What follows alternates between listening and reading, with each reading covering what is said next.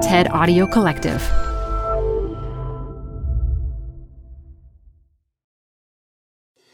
Tired of unnecessary payroll errors? Stop them in their tracks. With Paycom, employees do their own payroll. They're able to identify errors and fix them before submission, right in the app. Because no one can afford for payroll to be wrong. Not HR and payroll teams, not leaders, and definitely not employees. Shorted paychecks, timesheet corrections, unentered sick days, missing overtime hours, and expense mistakes are, well, unnecessary for everyone. Manage the process to make payday right with Paycom. Learn more at paycom.com/soundrise. That's paycom.com/soundrise. Hi, I'm Debbie Millman. Canva is great for designing visual content for work, no matter what industry or department you work in. Nail your next presentation with Canva Presentations. Start with a professionally designed template and use it as a springboard for your design. It's a serious time saver. Time to present but can't be there in person? Enter Canva Talking Presentations. Record yourself presenting and add your talking head to your slides so your audience can watch your perfected presentation anywhere, anytime. Start designing today at canva.com. Designed for work.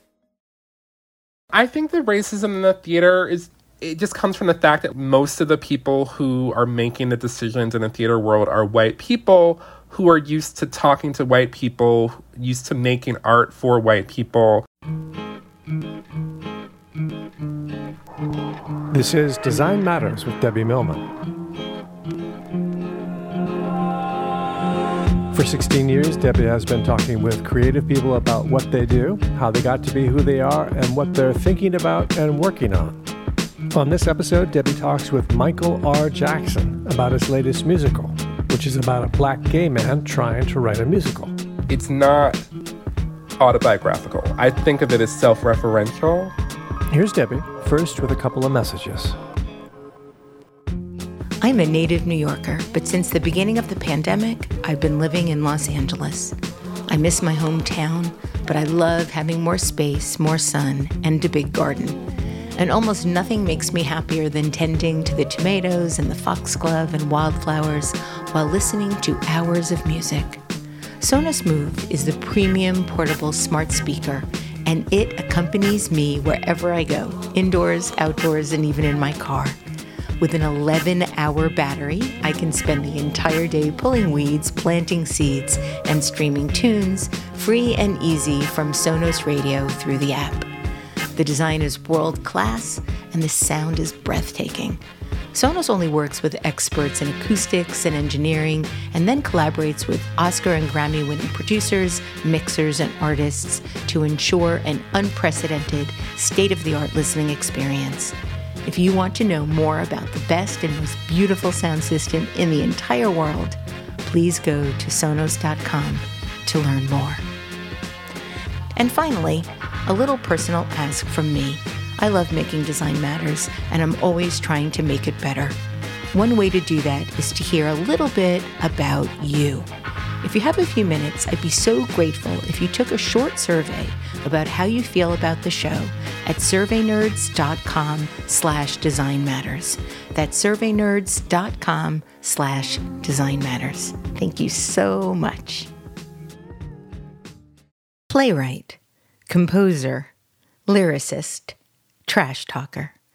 That's how Michael R. Jackson identifies himself on his website. We'll see about the trash talking, but the rest is quite accurate.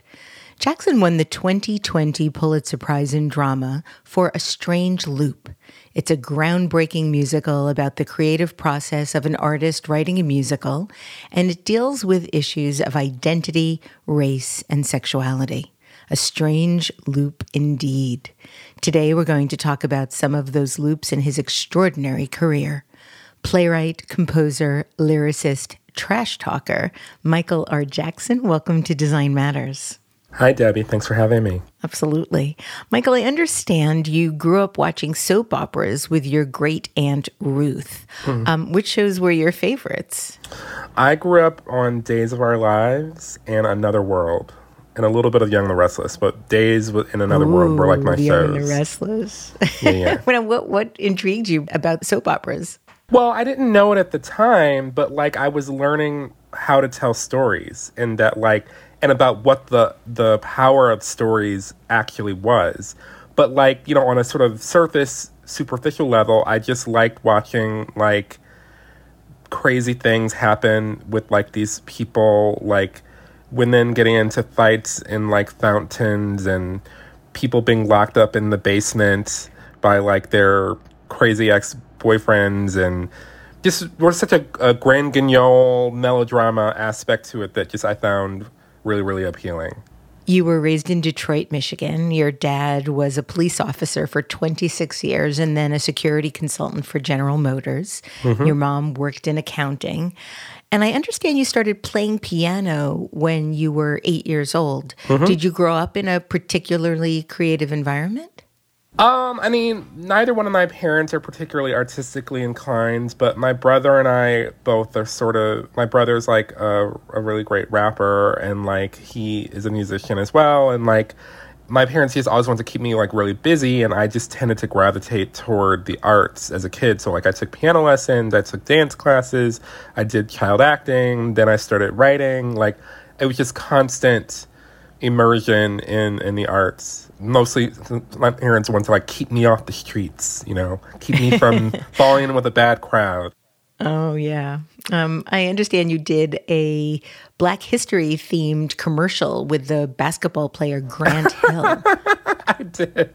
That was like my one commercial that I did. You can find it on YouTube, actually. Yes, it's actually really sweet. Yeah, I was like 11 I think I was like 11 or 12, and that was when I had like a talent agent, and I think I got like $200 for it, which was like at that time more money than I'd ever seen in my life.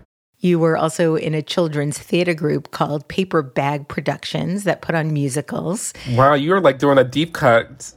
Oh, yeah, absolutely. You took dance classes for a year and you wrote poetry and fiction. And you've said that you didn't know what being a professional writer looked like, other than the Jackie Collins and Stephen King novels you were reading in middle school. How did you first get exposed to those books, and how have they influenced you?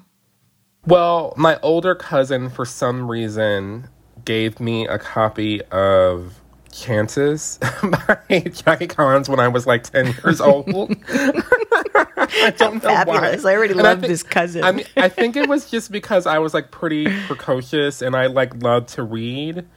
And she just gave it to me and I like got really into it. And so I like read Chances, and then I read Lucky, and then I read Lady Boss, and then like I would always like find the quote unquote the good parts. And I would show them to other kids in school. And then must have been pretty popular. Well, I guess. And then one day I was in the school cafeteria, and the assistant vice principal was walking by, and she saw it, me showing Ricardo Pack. I'll never forget. I was showing him some section of, I believe, it might not have been a Jackie Collins novel at that point. There was another other book I remember reading called Juffy Kane. And, like, my teacher took the book from us, and, like, saw the section I was showing to him. And then she told my dad. And then my dad got, like, mad because I was, like, reading age-inappropriate, material. And so I was, like, he, like, yelled at my cousin for giving me the books. And I was, like, forbidden from reading Jackie Collins. So then I just switched to Stephen King, because I already was reading like Christopher Pike novels, which were more young adult fiction, popular young adult fiction at that time.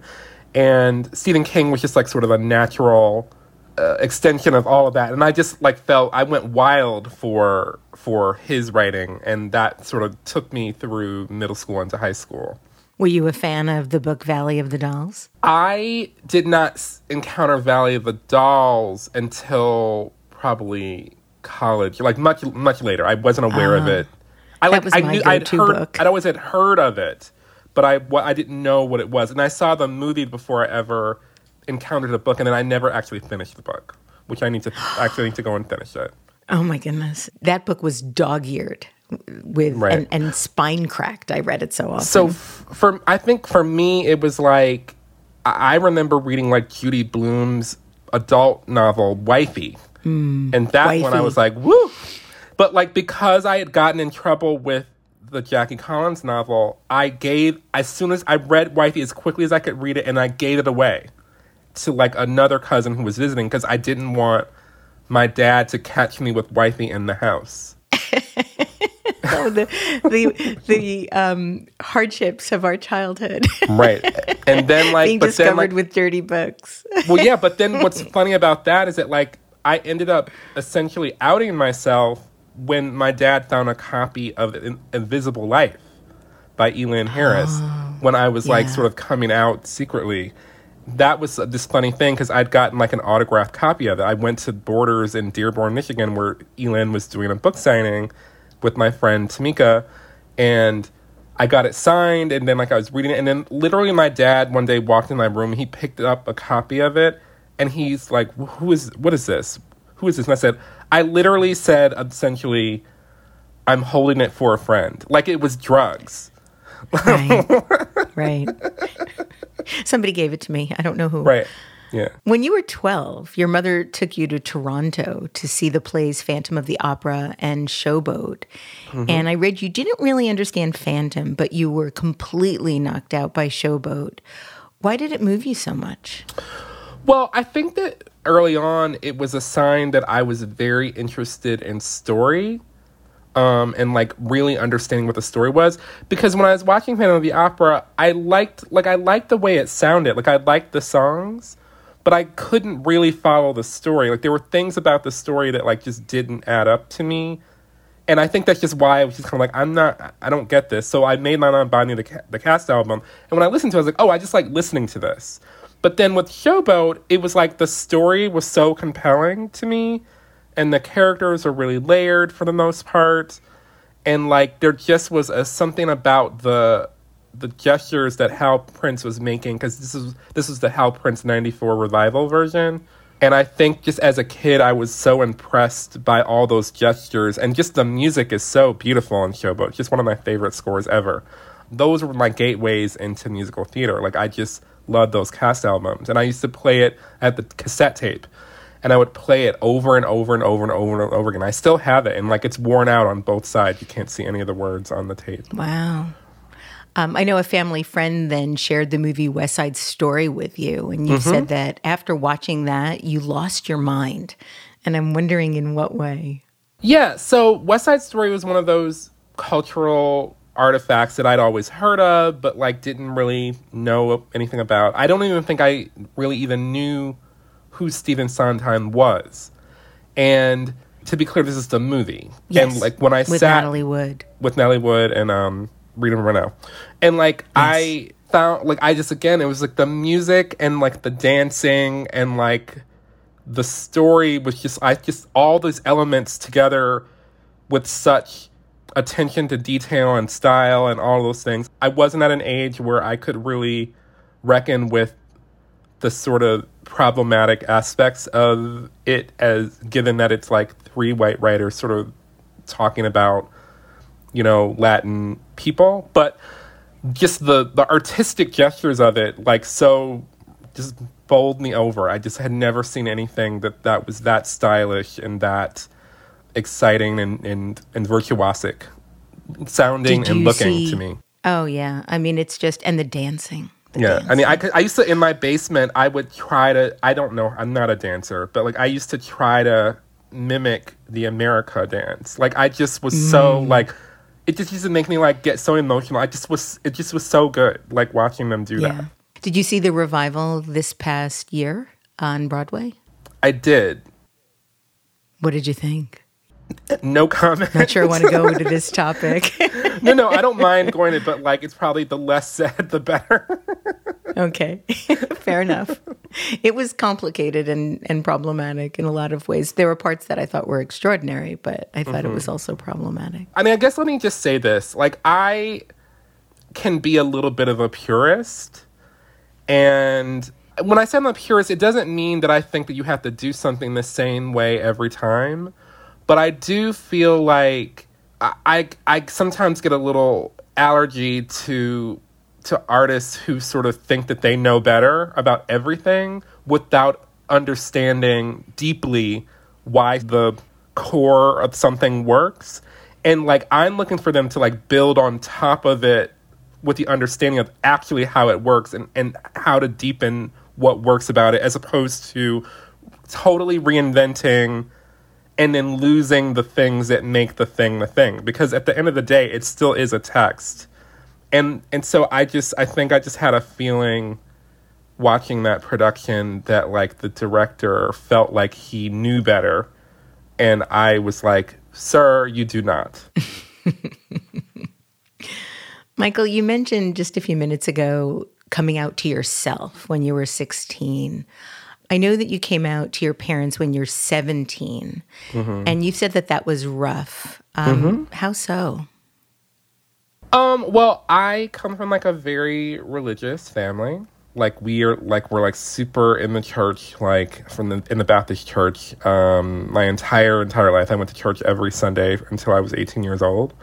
And homosexuality does not fit into that. And so we had to go through a long period of struggle around that. And I had to go through a long period of struggle around that because I wasn't at that time secure enough to really sort of stand in the truth of who I was in the way that I would come in the years to follow. Have they come to accept you as is? Yeah, my parents completely and utterly love me and are proud of me and are like, we're in a different place than we were when I was 17 years old. That doesn't mean that they are completely different people with completely different views, but they love me and they will stand up for me like always. Like they are my biggest champions of all time. I accept them for who they are in the same ways that they accept me for who I am, if that makes sense. Absolutely. I know you got a full scholarship to go to Michigan State, but decided not to go with your parents' support. Yeah. What made you decide not to go to Michigan State? So my real dream school was to go to Columbia. And I had all my eggs were just in that Columbia basket because I had my white friends were at Columbia and I could go be at Columbia on the quad and have the sort of TV Felicity life that I just imagined that I would have at that time. And then I was visiting Columbia during my spring break and in the dorms with my friends and meeting their friends and being excited that maybe next year I'll be here with you. And then I called my parents and they read me my Columbia rejection letter. How did you manage that? I was devastated, but then they read me my NYU acceptance letter. And I'd forgotten I'd even applied to NYU, and I knew I'd had that scholarship to Michigan State the whole time, but I was just I want to be in New York. I went down and looked at the NYU sort of campus, as it were, and it wasn't really one, it was just a city. And I just was I want to be a writer. That's what I'm interested in doing. And I think I just made the case to my parents, and they, sort of true to form, have been very supportive of me chasing my dreams and following my dreams. And so they were okay, well, we'll turn down the scholarship to Michigan State and we'll all take out ginormous loans for you to go to one of the most expensive private schools in the country, which is another reason why I credit so much to them, because they just truly did not have to do that. There's so many parents who just said, no, we can't afford it, we won't do that. But they took on that burden that they still carry to this day, for me to come to the city and have a go at it. I was also rejected from Columbia. I think they have particularly harsh rejection letters. I'm still not quite over it. I mean, actually, to be honest with you, it's really for the best that I wasn't accepted as an undergrad, because also if I had gone there as an undergrad, I would have had to been an English major, which was like also what would have happened if I had gone to Michigan State. And I did not want to like be an English major. I wanted to write, so going to the dramatic writing program at NYU, while itself as an undergrad was a mixed bag, I'm glad I did it. One of your first year teachers, a man named John Poglinko. Oh my gosh. Debbie, you're so good. Oh, thank you. And I'm not surprised, but literally no one has asked me like so many things that you've asked me. Oh, thank you. So John Poglinko, he taught a class on the craft of playwriting and screenwriting.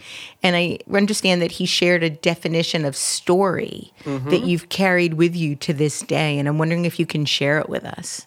Yeah, John defines story as a character wants something, they're presented with obstacles, and they either achieve, abandon, or fail at their story purpose. Which I just find is, for me, it's just always been like this very simple, boiled down way of thinking about what's happening in something I'm writing if everything else is failing. If I can just boil it down to like, what do they want? What are they doing to get it? Do they win, do they lose, or do they change or abandon into something else? You've said that it helped you prioritize story over everything else. How do you go about doing that? How do you make that conscious decision?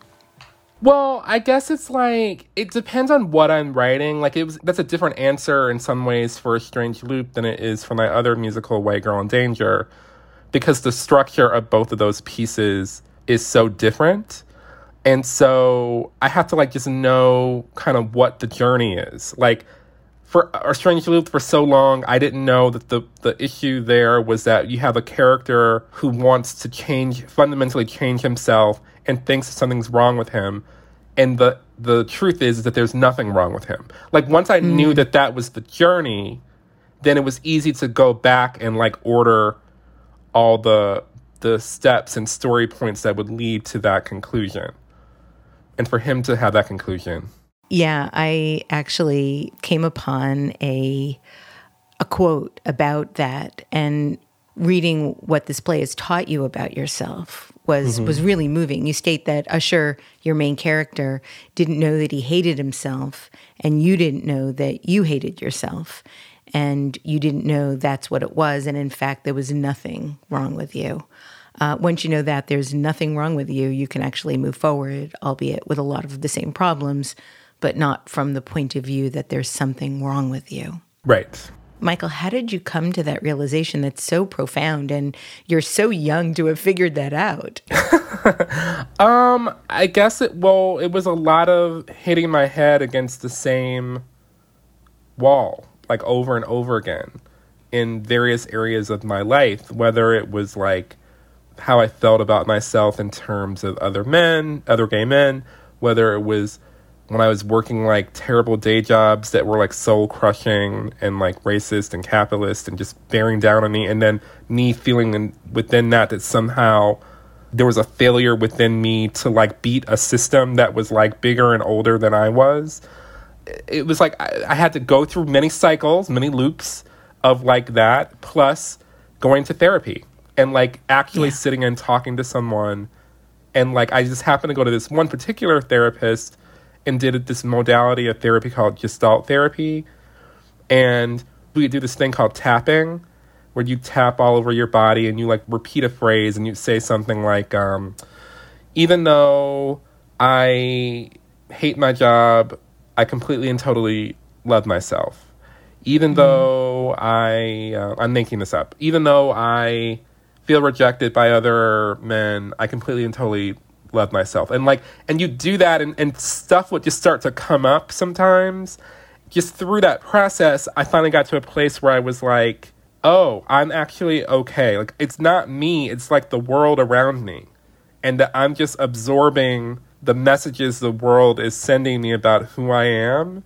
And I don't have to do that. The world is the same, but my perception shifts. I can like see forward through the cloud of my unworthiness. Oh, that's so beautiful. Thank you for sharing that. Oh, of course. You've called your undergraduate years the lost years in your life. How come? Because, so, as I mentioned, I really wanted to go to Columbia, and then I didn't get into Columbia, and then I went to NYU. And, like, the truth of it is like, and I didn't know this at the time, but the truth is that I really just wanted to be in New York. I just wanted to be away from my parents and, like, independent and, like, live, like, a free life, because up until that point, I felt very stifled in this sort of, like, Black middle class life that I had led my entire life.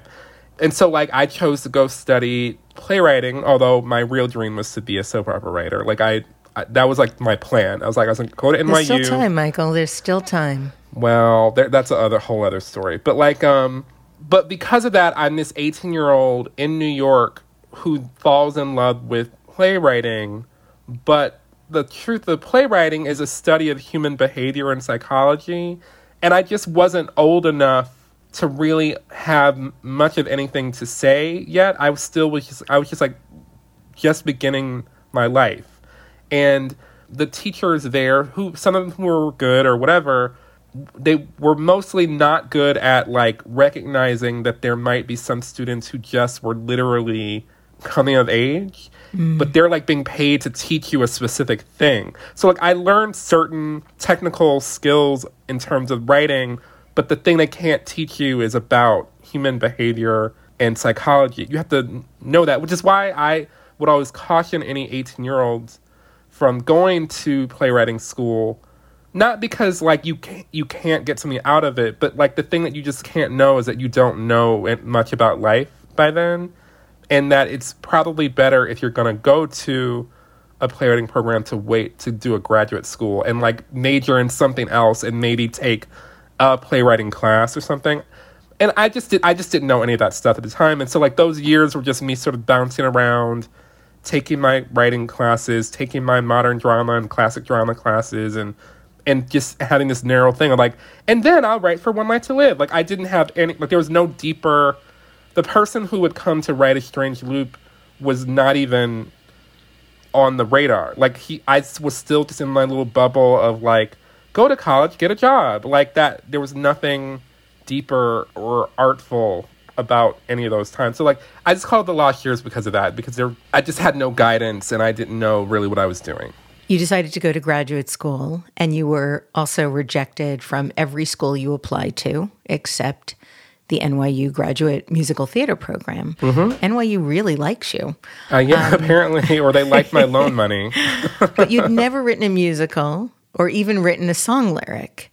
Right. What inspired you to apply to the musical theater department in the first place, not having ever written a musical or even a song lyric? Well, there's a couple things. I was very musically inclined because of my background playing piano, and I used to play for church, and so I used to try to write songs when I was in, like, high school, but I didn't understand lyric form or song form, and so I sort of gave that up, but I still would, like, make up little tunes on the piano. And then when I graduated from undergrad, I, like, graduated a semester earlier than I thought I was going to. And I just didn't know what I was going to do with my life, and I just felt, like, very at sea. So I just applied to a bunch of grad schools, and this boy that I liked, who was also applying to the grad musical theater writing program, said, hey, let's apply to the grad musical theater writing program together. So I was like, okay. So we applied. We both got in. We, like, hooked up over that summer, and then he started dating someone else. I was devastated, and then we were both in the program together. We were ushering at the Lion King together. The person he was dating also worked with us at the Lion King. It was just like, and so I saw him all day. Sounds like One Life to Live. Day. Yeah, it was really a soap opera. But, like, I applied just because I felt like I needed some more time to figure things out, essentially. And but it ended up actually being, like, a really important move for me, because my grad school years were not the lost years at all. Like, I grew in leaps and bounds very quickly, because once I learned what song form was as a lyricist, the musical impulses had somewhere to go.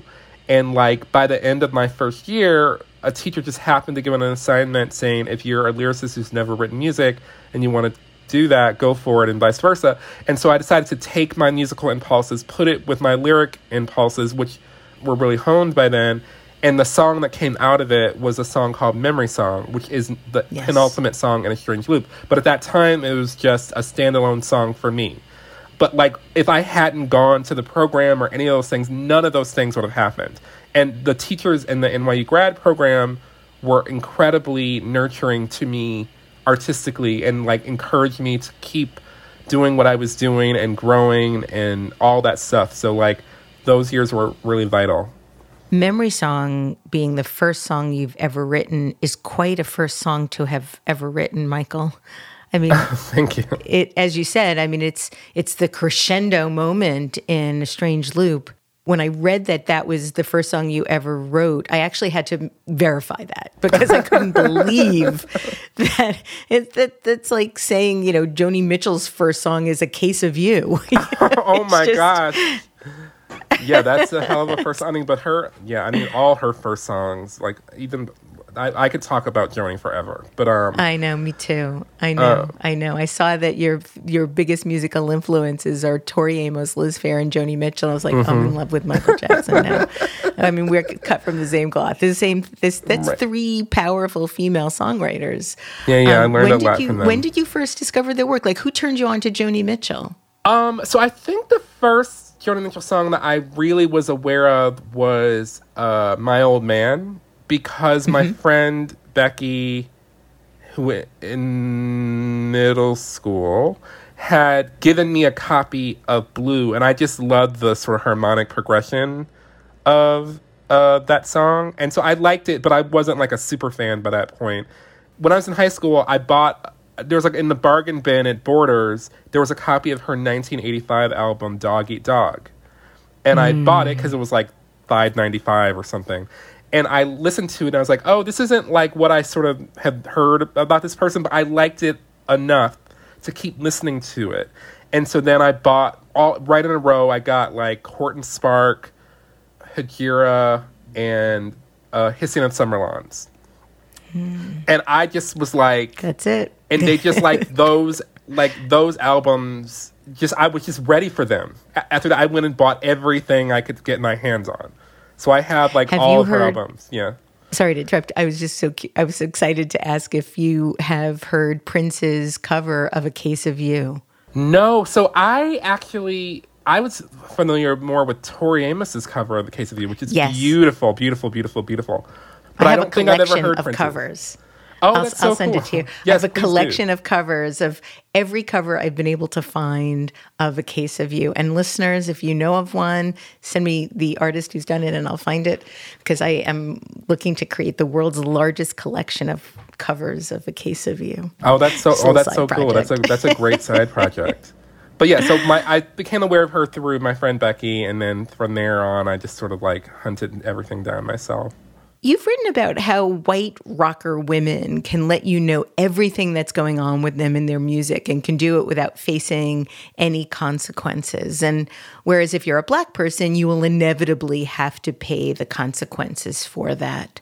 What consequences have you had to pay?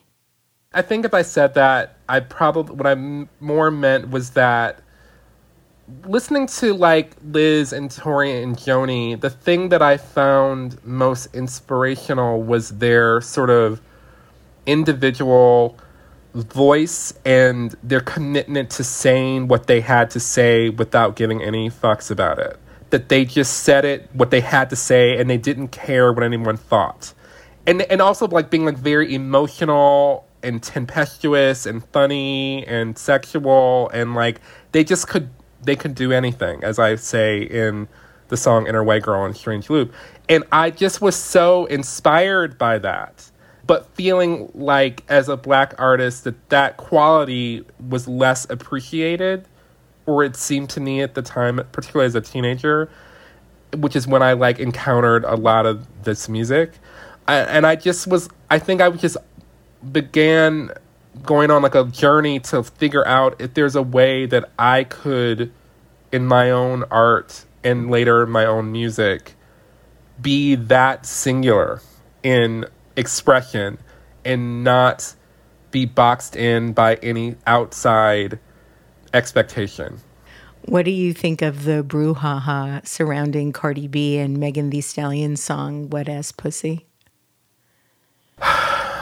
So that's a difficult one for me to talk about.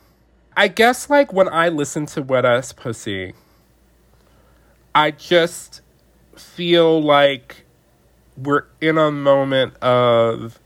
I don't want to say lowest common denominator, because that's not what I mean. But what I mean is, like, to me, and I want to be very clear, I'm not a cis woman. I don't have a vagina. So, in some ways, there's no reason for me to talk about this. But I am an artist, and I am someone who absorbs popular culture.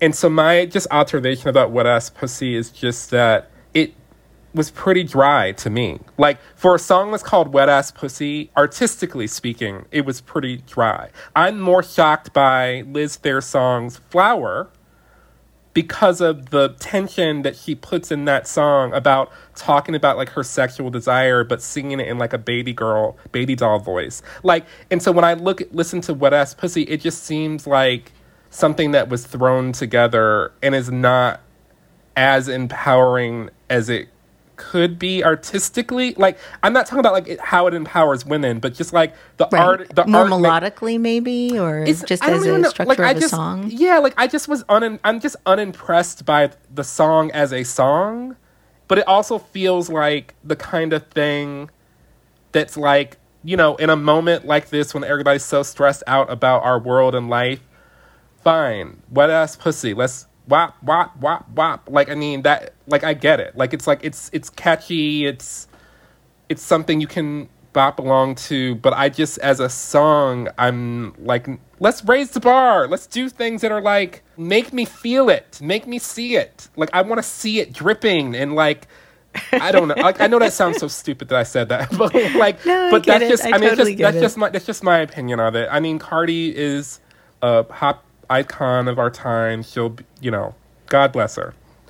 I mean, who am I? I'm just a little old, humble Negro musical theater writer, like, in New York City. Michael, come on. All right, let's start talking about some of. Yeah, let's be real here.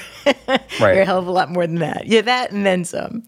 When did you start working on the monologue "Why I Can't Get Work," and how would you describe it for our listeners?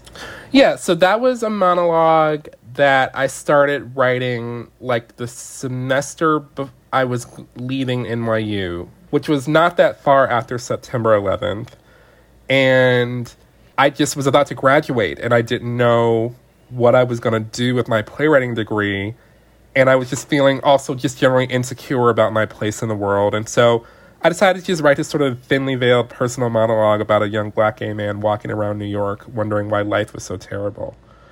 You had the opportunity to perform it at Ars Nova and did what you called the one-man show version of the monologue. So the monologue itself got performed at the old Center Stage in New York at the Developing Artists Theater Company by an actor named David Rain, who I'd never known what happened to him. He was an underwear model. And then I went to grad school, and then I began writing music on the side because I was paired with a composer for my thesis project. And then I wrote a bunch of standalone songs that seemed to thematically overlap with the monologue. And I started working with this director to put those together. And as we put those together, that then turned into a one-man show called Fast Food Town that I performed at Ars Nova in 2006 or 2007. You refer to Fast Food Town as a dead trunk song. Yes. I've never heard that term before. Yeah. How many dead trunk songs do you have? Oh, more than I could count. Like, there's so many that either were only performed once or, like, never were ever performed that I just sort of wrote and couldn't figure out what to do with. And, you know, although I actually do want to resurrect the music from it at some point and, like, do a new lyric, but it just was, you know, it was a song that, like, served its purpose for that iteration. When did you change the name of what you were starting to make and beginning to structure as A Strange Loop? I did the one-man show version. Probably, like, 20 people showed up, 2 people walked out, and I came from that, like, knowing I still had something in the soup of what I was working with, But I was like, I don't want to be in whatever this is, and I don't want it to be like a cabaret act. I want it to be a quote-unquote proper musical, albeit a probably unconventional one. And so I just started working with this director. Was that Stephen Brackett? No, it wasn't. It was Maria Goyanes. And we started working with the Playwrights Realm, which is this theater company in New York, on just sort of trying to crack a structure. And in between the one-man show version and working with them, I had written like a draft that had many threads and pieces to it. And one of the threads in it was that the character of Usher, which all of that developed sort of in the interim. Like before that, it was Michael was speaking. Like that was what it was. And then I decided I don't want it to be that. I need it to be a character. And so the character Usher was created.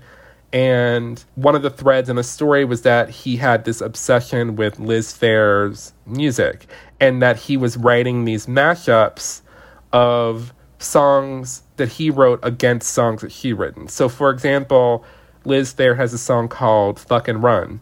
And so there is a version of the song Today, which is still in Strange Loop, the song Today, that I could play literally a mashup on top of Fucking Run. And so I'd written a bunch of those in the show, and Usher was trying to get Liz's permission to use her music. And one of the songs, and the show culminated in a mashup of a song that Usher/I had written called Fanboy that was going to be played against the track Strange Loop that's on Liz Phair's Exile in Guyville album.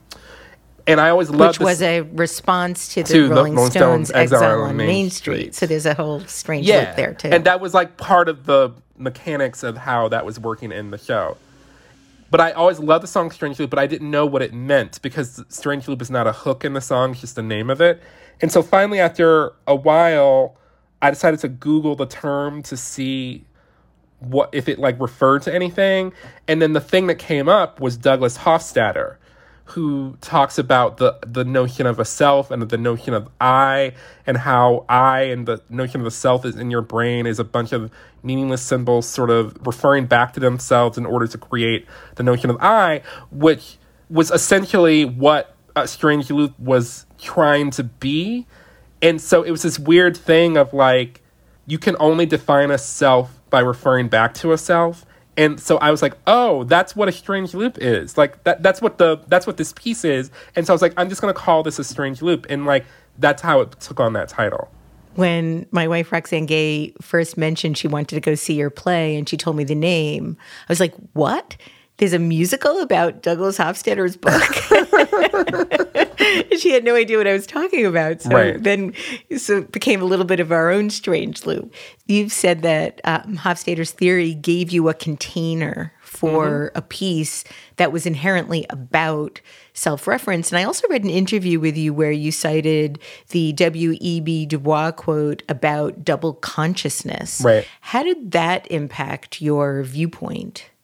Well, I guess W.E.B. Du Bois talks about how to be a Black person in this country is to have a double consciousness. That wasn't like an explicit thing that was in the soup of what I was writing. It was inherent in my own experience and thus Usher's own experience of life, is that like we're African American people who live in this sort of white container, and yet we ourselves are Black people who are having our own experiences of self. So like that's why in A Strange Loop it's like Usher is creating the context for his piece, but he's also responding to the world outside that's like also impacting the thing that he's creating the context for. So it's this constant duality of like the white world and the Black world, and Usher sort of like being the little molecule that's floating back and forth between those worlds. I found something that I didn't know if you'd seen, and I wanted to share it with you. I don't know if you know that there's something called the Boisipedia. Oh, no, I don't know what that is. Yeah. So I found this in researching what you meant by double consciousness. And so I just wanted to read this to you because I thought you'd really enjoy it. So double consciousness is a term to describe an individual whose identity is divided into several facets. As a theoretical tool, double consciousness reveals the psychosocial divisions in American society and allows for a full understanding of those divisions. Du Bois's focus on the specificity of Black experience allows for challenging injustice in national and world systems. The term was first used in an Atlantic Monthly article titled Strivings of the Negro People in 1897 and was later republished with minor edits under the title of Our Spiritual Strivings in the 1903 book, The Souls of Black Folk. I thought our listeners might be interested in that too. That's really great. A Strange Loop is about a character named Usher. He is a heavy-set queer Black man who works as an usher for the Lion King while struggling to create a musical about a heavy-set queer Black man who is struggling to write a musical. Did having a character who was an usher named Usher have anything to do with your sharing your name with a famous musician? I mean, so the thing that I always try to remind people about A Strange Loop is that it's not autobiographical. I think of it as self-referential, or if I had to characterize it in any sort of way as autobiographical, I would say it's emotionally autobiographical, which is to say that I have felt everything that Usher has felt, but the story of Usher in A Strange Loop is a piece of fiction, even if I drew from some of my own personal experiences to write it.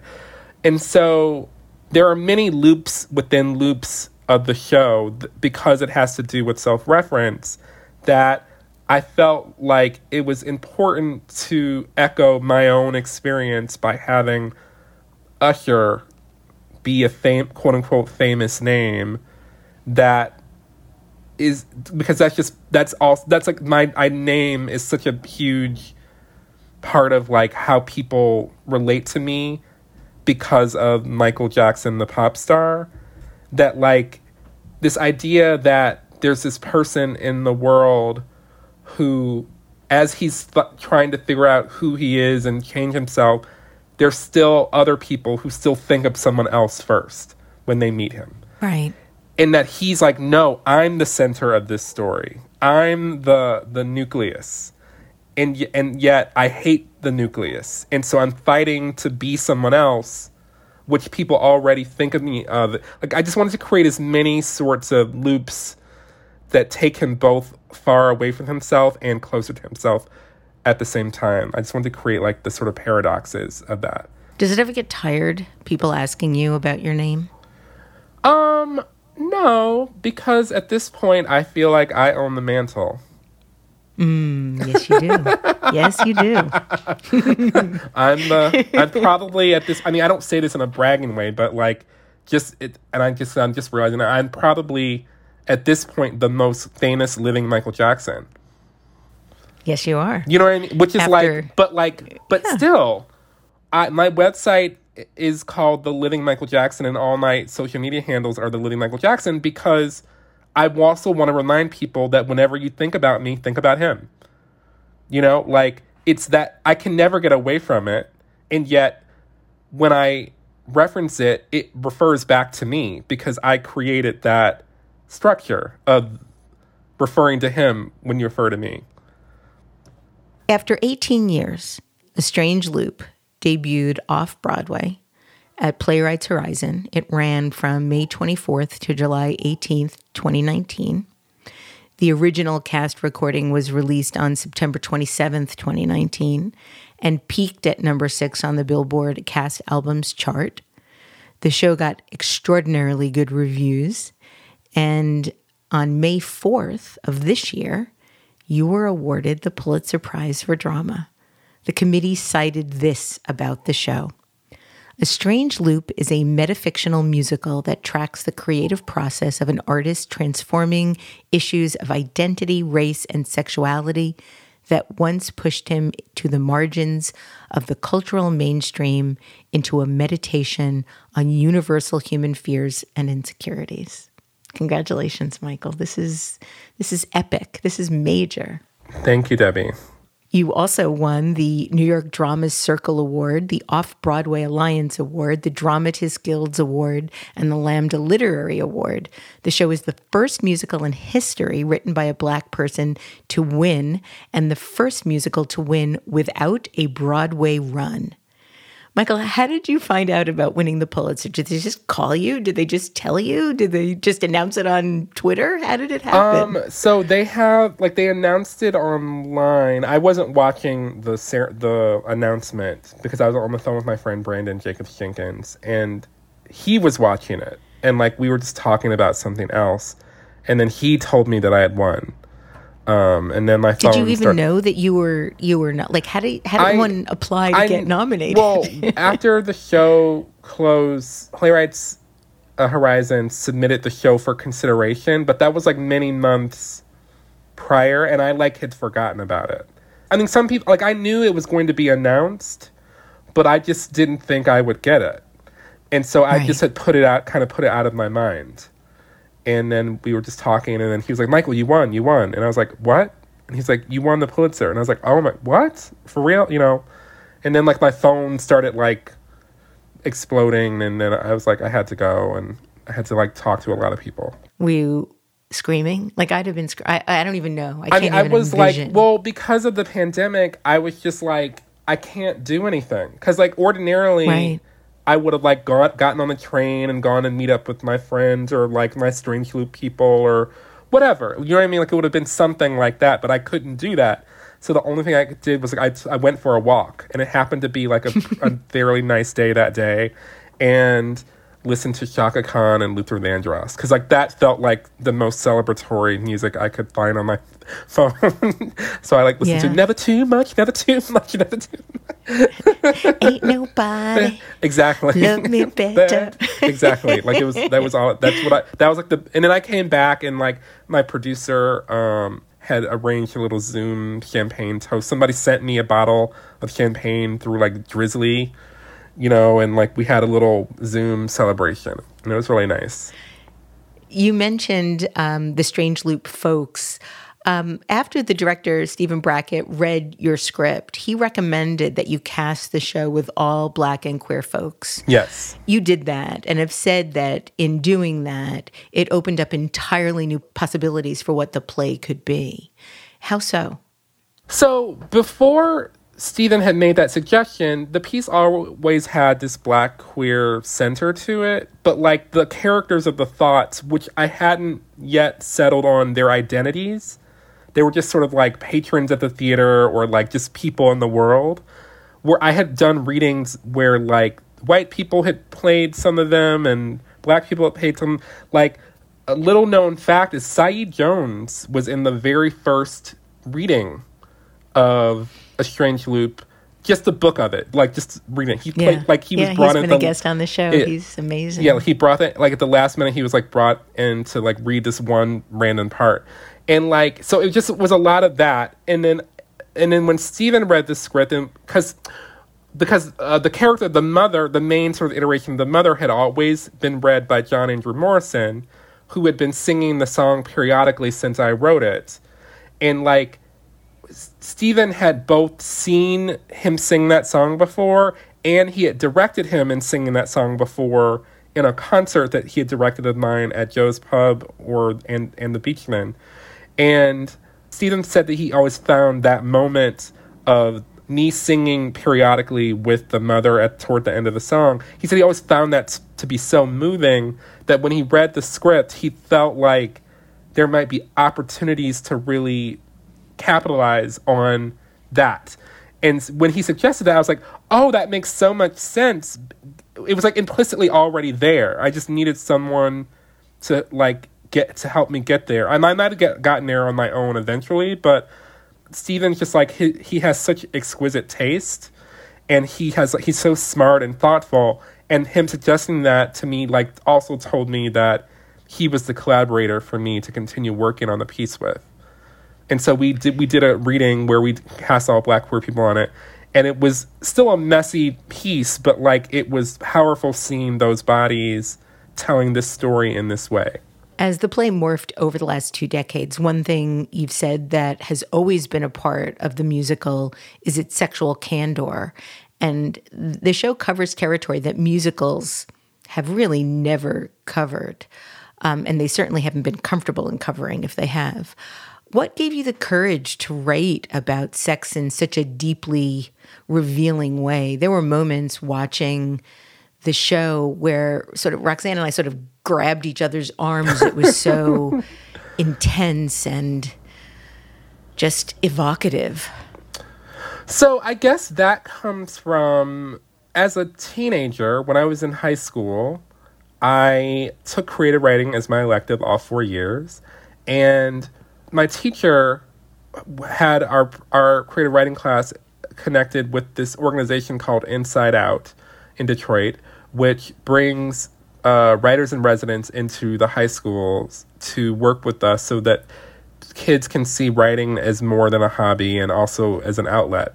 And one of the writers and residents who I worked with there also taught, his name was Peter Marcus, and he taught a private workshop out of his apartment in downtown Detroit. So I took that private workshop for a couple of sessions, and he was the first teacher who ever said to me to really find my obsessions and to keep writing about my obsessions over and over again.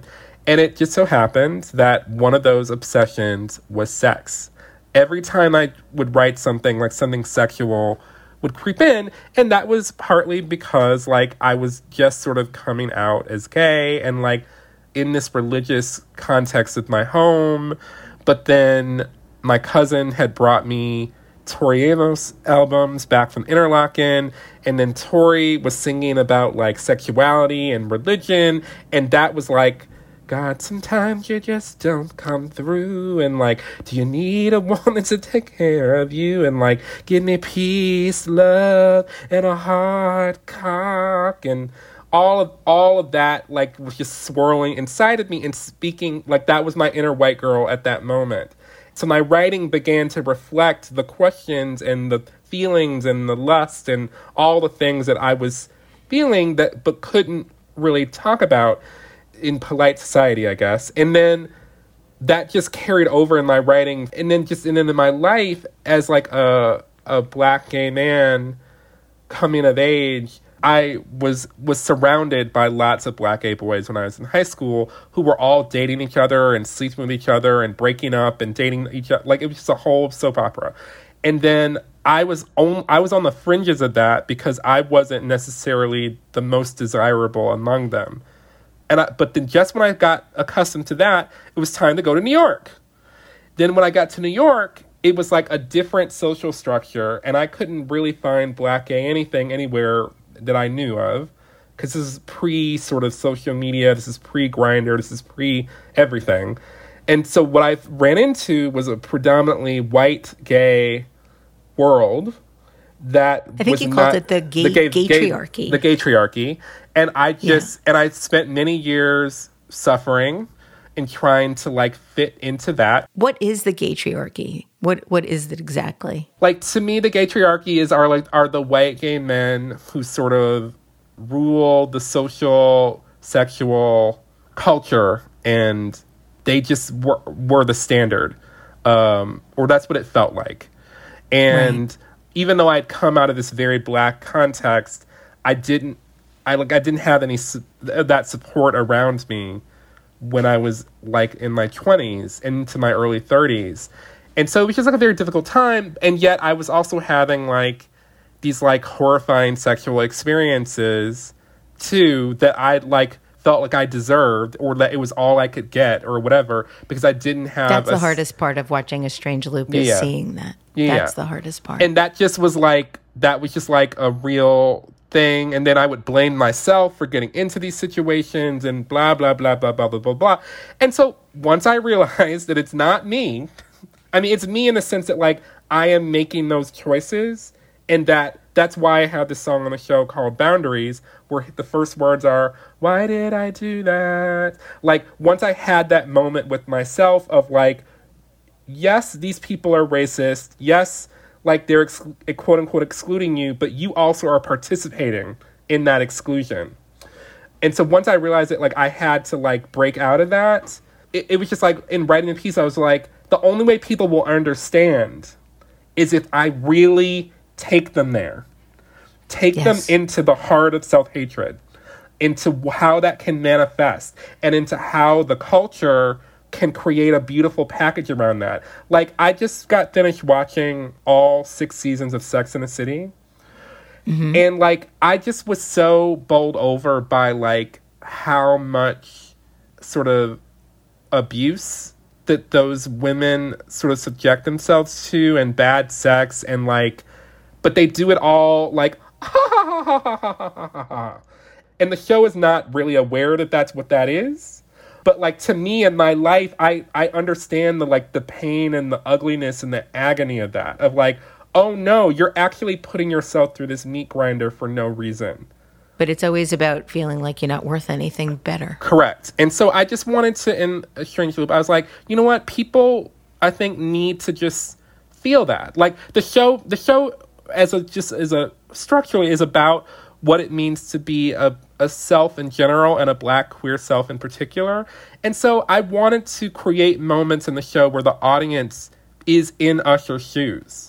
Where, like, even if you're not a fat black queer man, that you can be in his shoes and experience the, like, isolation of that. Or if you are a fat black gay man, or just a black gay man in general, you can feel validated or seen in the, like, isolation and the pain and the agony, but the ultimate sort of redemption of all of that. And so, like, the only way I could do it was to really show the, like, gritty and the ugly, but, like, put it in, like, a musical frame that's also a little bit enticing. In prep for the show today, I came across an interview where you stated the following: as a Black person living in this white supremacist capitalist patriarchy, you're constantly translating. So I've always been interested in examining how race and Blackness in particular is translated through multiple identities. Mm-hmm. Michael, can you talk a little bit about how your characters in A Strange Loop are able to do that? So I think, like, one way is there's a scene in the show where Usher is in a meeting of the guardians of musical theater centrism, and one assumes mostly white musical theater icons or gatekeepers is the best word, are, like, evaluating his script for A Strange Loop, and they're like, oh, I wish it were quieter, or you should have more intersectionality here, it should be, like, they're just sort of doing these, like, prescriptive ways that are coming from their own understanding of a white supremacist world, and Usher is just sort of absorbing it, and, like, he's not necessarily going to take any of their advice, and yet I wanted to, like, present the sort of absurdity of all of them prescribing this, that, or the other to the way that he talks about his own life. And, like, and I feel like there's so many people in this world who will do that, particularly to people of color, and particularly to African American people, because there's just this assumption that we don't have our own agency, our own sense of style, of taste, of humor, of, like, artistic sort of vision. And so, like, I just wanted to sort of throw that on its head a bit. You've written that there's a specific kind of racism in the theater world. What does that racism look like, and how does it affect your craft and your ambition? I think the racism in the theater just comes from the fact that, like, most of the people who are making the decisions in the theater world are white people who are used to talking to white people, used to making art for white people, and thus maybe have a limited sort of exposure beyond that. And so it's impacted me in different ways. Like, before my show was produced, it impacted me in that I didn't have as many opportunities to do things within the professional sphere, and I had to either create my own opportunities or hope that these sort of smaller opportunities could lead to a bigger one. But then once I had the big opportunity, I was strong enough to sort of say what I wanted my experience of doing A Strange Loop to be like, and to be as uncompromising in the show as I want it to be. And so, like, wouldn't say that I experienced any sort of racism while I was doing the show that was that was measurable to me or significant. I would say that, like, I had like a really, really positive experience working with Playwrights Horizons. And Page 73, who I should mention was our co-producer. Yeah, like, the racism is there. Like, people just, like, don't know, and they make assumptions. And when you don't know and you make assumptions, they're going to be, like, racist assumptions a lot of the time. In the past couple of years, we've begun to see more diversity on stage with shows like Jeremy O. Harris's Slave Play, Jackie Sibley's Jury's Fairview, both of which I've seen and are extraordinary. Do you think that these shows represent real change, or do you think that they're more symbolic? I think it's either both of those things or neither of those things. I think only time will tell, because even if one were to accept that those shows represent change, there's still all the other things that are like the other shows that are to come. That, like, there's a certain framework that decides that Slave Play and Fairview or Strange Loop or whatever are important, and, like, will make those shows important to the exclusion of other shows.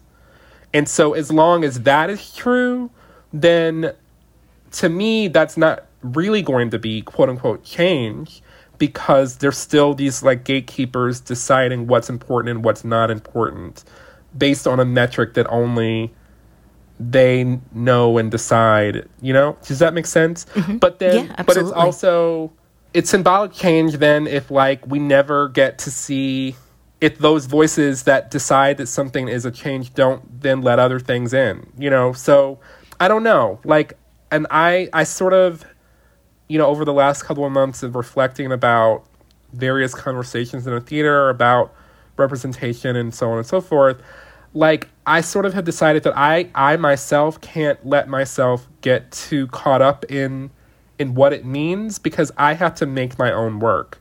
And I have to make sure that I am being the artist with the integrity that I want to be in the world, and just trust that the people who believe in my work will help me get it seen, and that once I get my work seen, it can inspire other people to also make work and create more opportunities for other people. But, you know, it's going to be probably, like most things, a little bit of column A and a little bit of column B. Michael, the last thing I want to talk to you about is what you're currently doing. I've read that you're working on a new musical called White Girl in Danger with the Vineyard Theater. Wondering if you can tell us a little bit more about that. Yes. So White Girl in Danger is this silly idea, or it was a silly idea, for this musical that I got years ago when I was in grad school, that was sort of loosely just sort of based off of, like, I must have seen a Lifetime movie, or, like, because I also love, like, those Lifetime movies, those old Lifetime movies from the 90s. And I came up with this little tune in my head where I said, white girl in danger, she's doing drugs, but she won't do her homework. You know, and I just thought it was like a funny little nugget that I just carried with me for many, many years. And then I got into the Dramatist Guild Fellowship. And in the Dramatist Guild Fellowship, you can either work on a musical that you've been working on, or you can start a new one. And since I'd gotten a bunch of development on A Strange Loop, I said, you know what, let me start a new piece so that I don't just be like this writer who's only written one show. And so I was like, oh, what about this White Girl in Danger idea that I've had for a couple of years, just about, like, basing something off of, like, a Lifetime-esque kind of movie. But by then, it also, many conversations in the world had moved toward talking about, quote-unquote, equity, diversity, and inclusion, and representation and all that stuff. And I had written, like, a blog piece that had gone sort of viral about that. And I decided that, what if I created a show that's set in the world of, like, a Lifetime movie world, or like a soap opera. And in that world, there are characters called All Whites. The town is called All White. And in that town, there's the all-whites, and then there's another class of people called the background. And the background are black characters who are just there to sort of be day players in the all-white people's lives. And one of the background characters is this girl named Keisha, who decides she has what it takes to be the protagonist of her own all-white story. And so she sort of begs the writer of the universe to please let her be a protagonist. And so finally he sort of strikes her with lightning, and she finds that her hair slowly starts turning blonde over the course of the story as she usurps the storylines from her three main rivals, Megan, Megan, and Megan, who are like the three like all-white girls who have like the hottest stories in town. Megan has an abusive boyfriend. Megan has an eating disorder and like a controlling mother who like will kill her if she doesn't get straight A's. And then Megan has like a globe-trotting beauty queen mother who like doesn't pay her any attention.